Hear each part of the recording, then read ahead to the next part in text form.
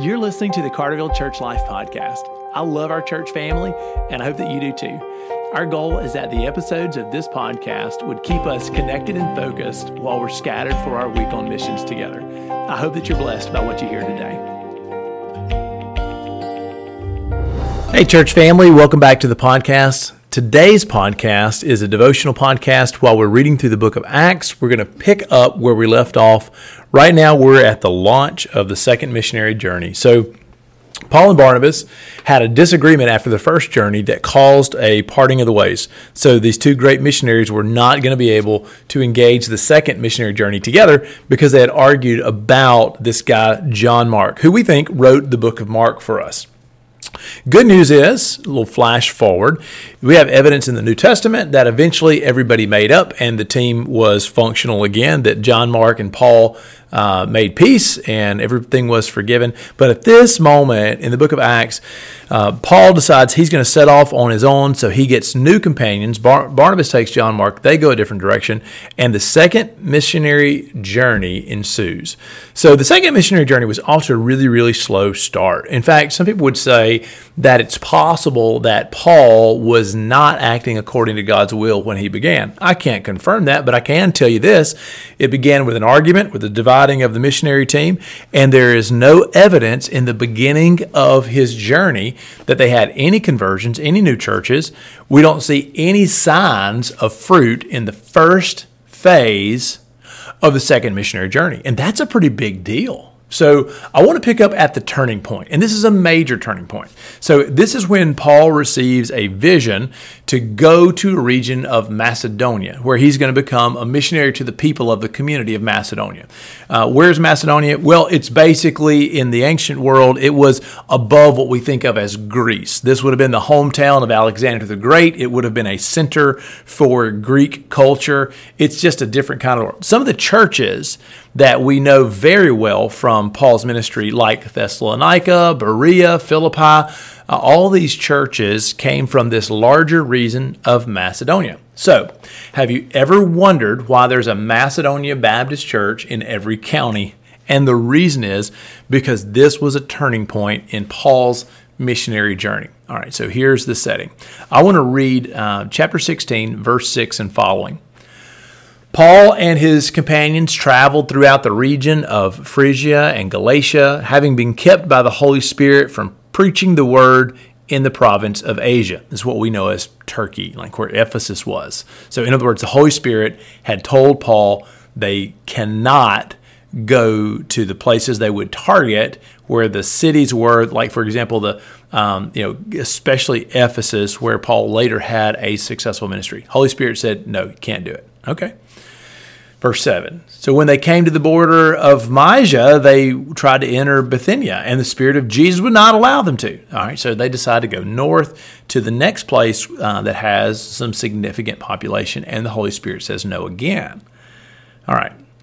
So right now they're getting nothing except no's from the Holy Spirit. They're in this season of wandering. Some people may say aimless. I don't know if it was aimless or not. We really don't know a lot of what happened in this season of the journey because it's just not recorded by Luke. But here's where things turn. So they passed by Mysia and went down to Troas.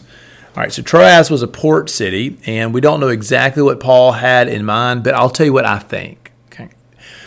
I know that Paul loads up a boat in Troas to head home later in his missionary career. I can't help but wonder if while they're in that port city of Troas, the most viable option for them is to get on a boat and sail back home. We don't know that, but that's what I think.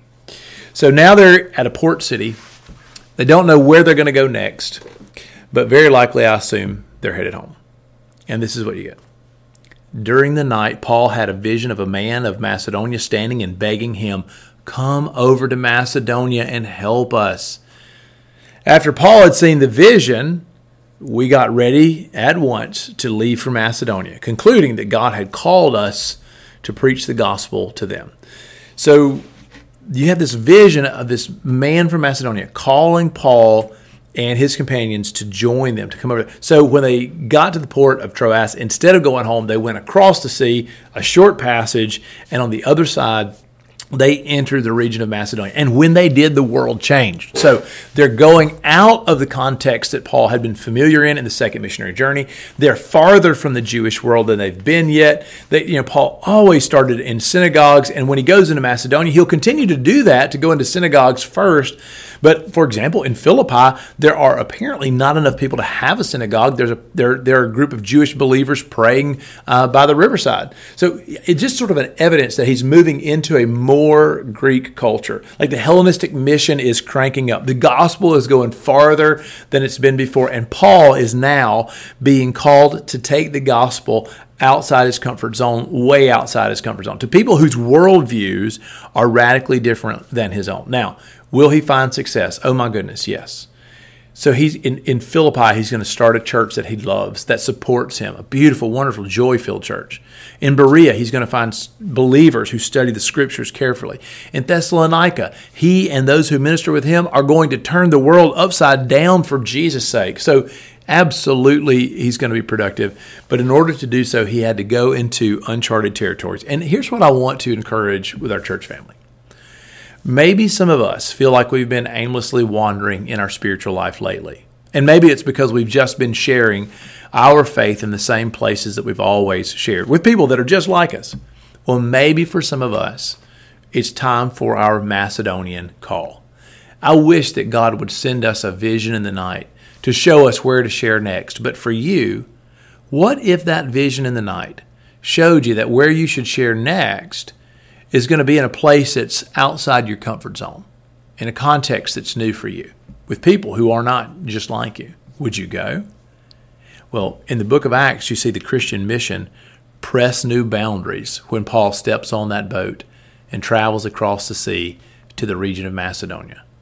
And in our day, in our age, I pray that God would raise up from our church family missionaries who would go to Macedonia. And for you, Macedonia, that place just outside your comfort zone, it may be just on the other side of the hallway at work. It may be somewhere at school. It may be at ball fields, or it may be with family members. It may be across the neighborhood.